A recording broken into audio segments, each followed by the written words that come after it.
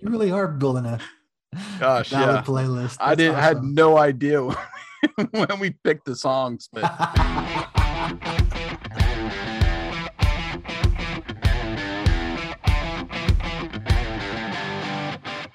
Welcome to the Greatest Lists podcast, a show about music and lists. This season, your hosts Jason and Eric are counting down the top 50 movie soundtrack songs from the 80s. Think your favorite made the list? Tune in and find out. Take it away, boys. welcome back, everyone, to Greatest Lists, a music and talk podcast featuring curated lists of the greatest songs of all time. I am Jason, your host for this episode, and joining me, as always, my co-host Eric. What's Eric. going on? Hey, I'm talking to you, man. That's what's going on. Tell you what, we definitely are not battling the odds with this show. I've had a great time putting these together, man. I'm doing the research and all that. I'm just having a great time. Yes. It's been really fun. We are continuing season 1 of our show, and I feel like I'm taking all the slow songs, man. What's up? I didn't realize it when we were putting this list together, but I don't think I did either. know. But I just started looking at the list again, and something in my psyche that's just dangling there. I don't know think what's this going might on. be your. I think this might be your last slow song. I'm looking at the list now. Nope, that's not true. I see two more No. up there. Oh no, it's not. I've been looking ahead too. Wow. Anyway, our next selection on the list, one of my all-time favorite artists, both solo and with Genesis, number 40. We've reached the top 40, Eric. Wow, we're finally there.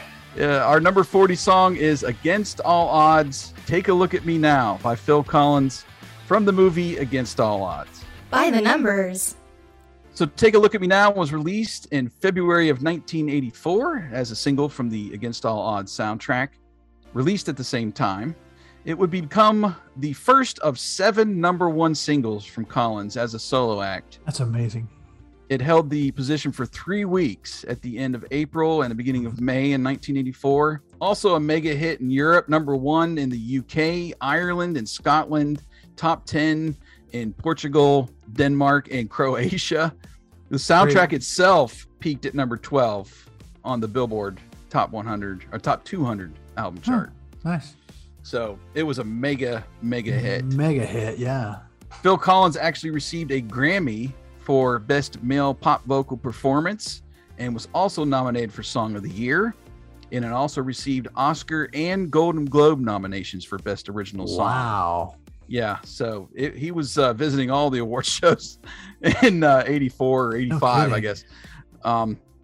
Against All Odds has actually been to number 1 twice in the UK. The first time, of course, with Phil, like I know him. Me and Phil were talking yesterday. Oh, Phil, yeah. No, Mariah Carey actually covered it with a boy band called Westlife in the year 2000, and it went to number 1 in the UK. If you don't remember that version, it's probably because it was not released here in the US. Oh, okay. I listened to it over on YouTube, and yeah, oversung. Just doesn't have the same passion, of course, as the original. No. But yeah, I just go ahead and skip that and stay with Phil, my pal Phil. You and Phil. Yeah.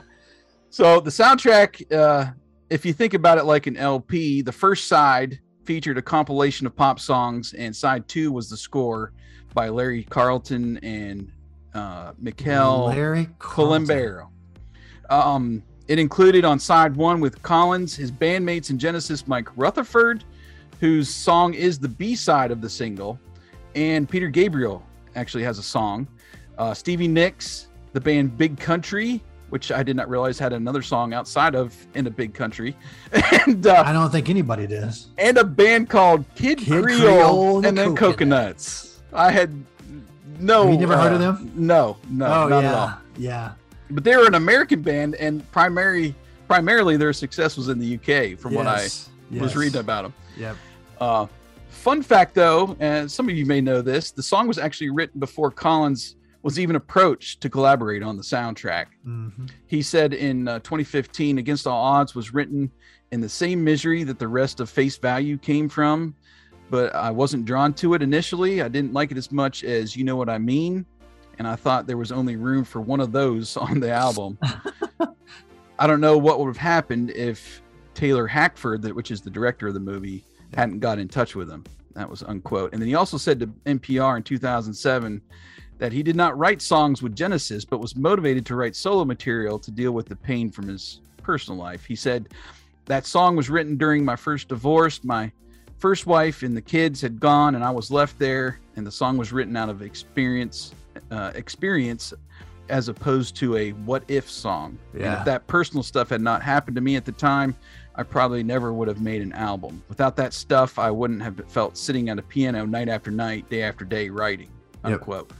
That's amazing. A lot of personal history goes into all of his music. Yeah, because that Face Value album, I think that's what they call his divorce album. Yeah. Because every song's about his divorce. Yeah, very passionate. Very passionate. Let's get personal.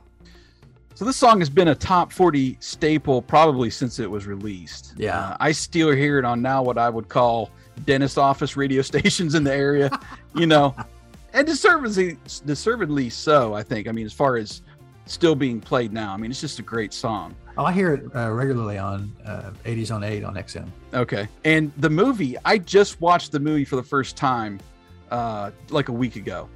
I had to rent it because it wasn't anywhere streaming. But I wanted to finally make the connection from the song to the movie. And wow, man, I felt it. I mean, the melody plays like once in the middle of the movie just for a little bit. And it's mainly an end credit song. But really? what's so great is, at the end of 80s movies, they're all about the same. So you play the song and you get the freeze frame, right? Yeah. And then you get the credits rolling. Yeah. This one is just a little bit different. So I don't know if you ever watched the movie, but it's very emotional at the end. It's more unresolved at the end of the movie. And oh, wow.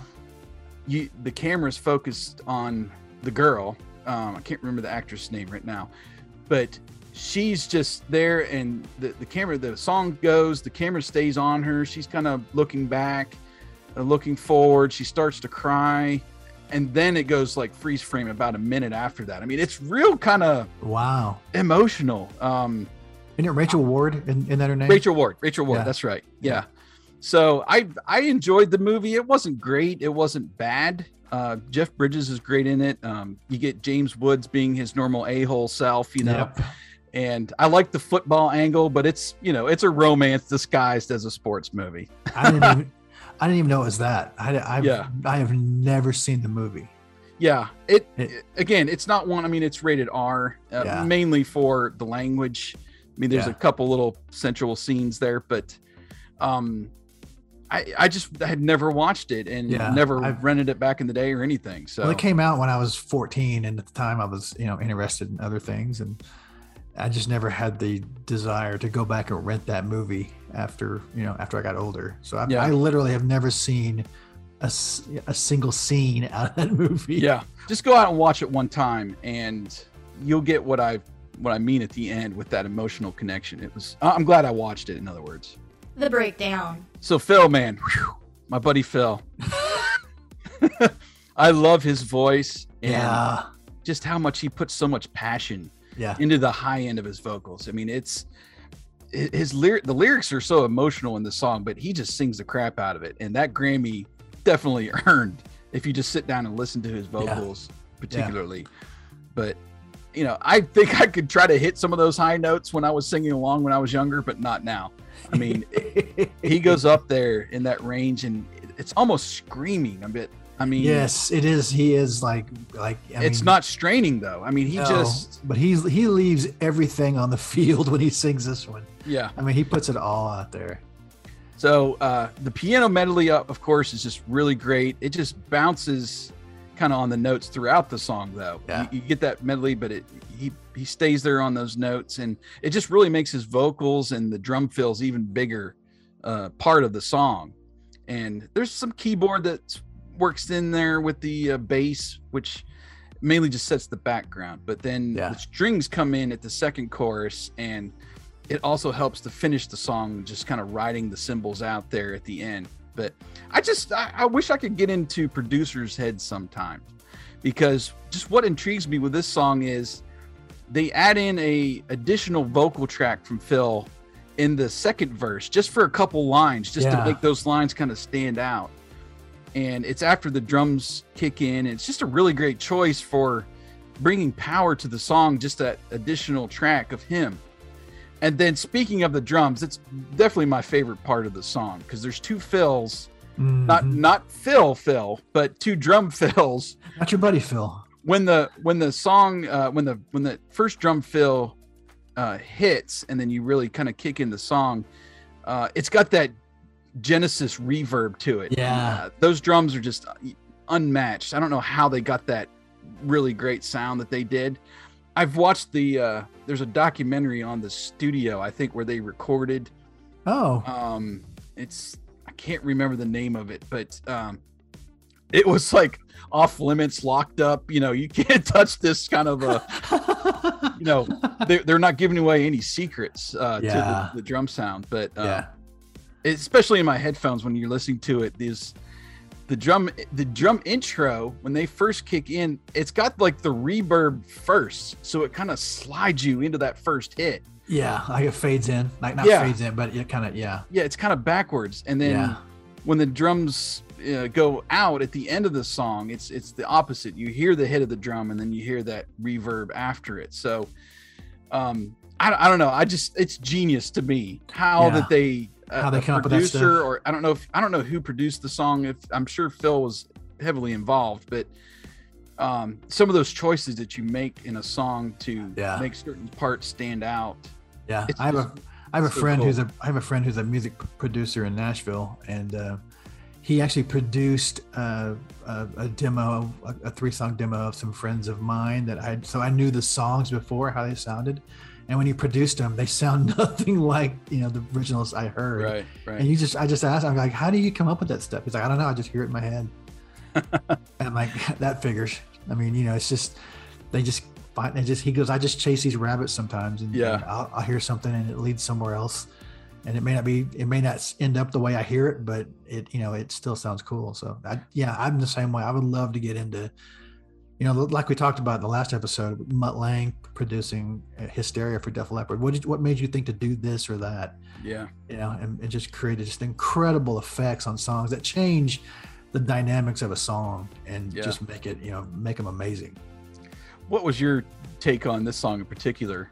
I'm just the way from the very first line, he's got so much emotion just dripping off of that microphone. I mean, by the end, you just want to start crying because he's just so.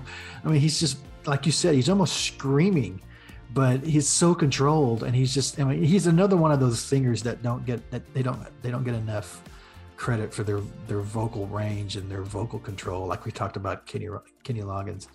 But I mean, that's that.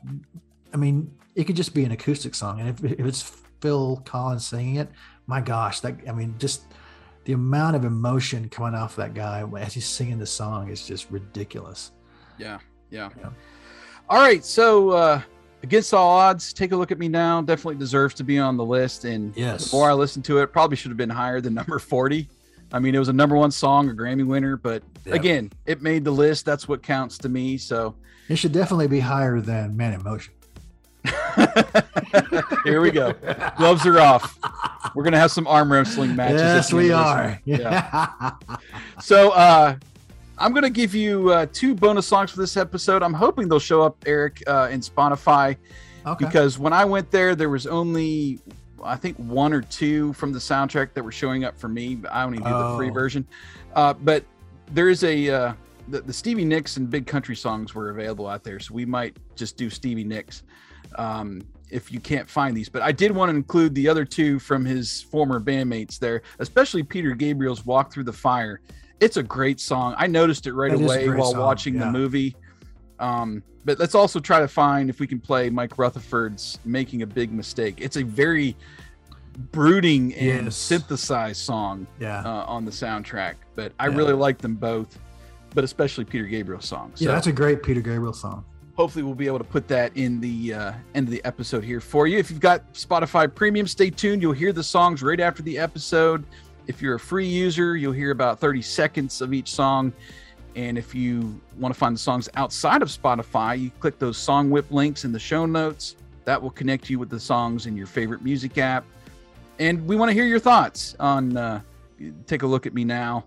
Twitter is best for us at RD80s for me, at Eric_Vardaman for Eric. And we're on Instagram too, like we've mentioned, and go out and find our new template on our website. Very fresh, very slick, and you can listen to the episodes right there on our Transistor website. It's pretty good.